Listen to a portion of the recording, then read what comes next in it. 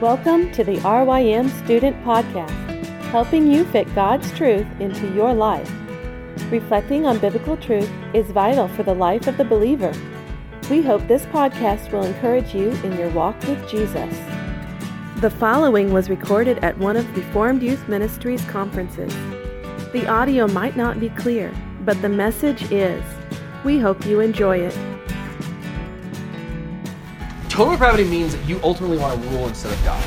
You want to be God. And you want to take His place. And you hate the fact that His image is all around. That you see Him in creation. That you see Him in the image of other people. You don't like that. You want to blow out their candle so your candle can shine brighter. You want to blow out their glory so that your glory can shine brighter. But at the very same time, you have this weird relationship with yourself. Because you know you're made in the image of God. That's why you have a conscience and you feel guilty when you do bad things. And so you're trying to suppress that conscience, but you're also then trying to, that's suppressing God's image in you at the same time. So you have this schizophrenic relationship to yourself.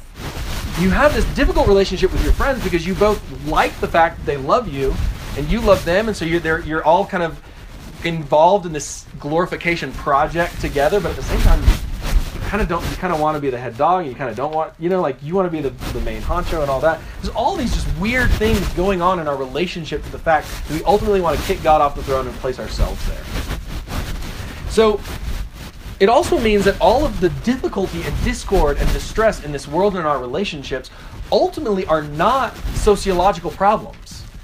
Ultimately, they're not horizontal problems, man and man. Wars don't come from the fact that that these two warring nations kind of want something that the other one wants. That might be a cause, but it's not the most important cause. The most important cause of all discord and problems in this world is a theological problem between you and God that you ultimately want to destroy the image of God in other people. It's sad. It's pretty sad. We even use religion.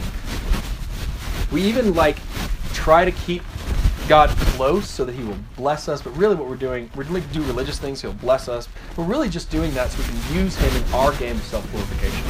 So it's just bound up into all these different ways that we relate to reality, because ultimately we want to sit on the throne and we want to kick God off of it.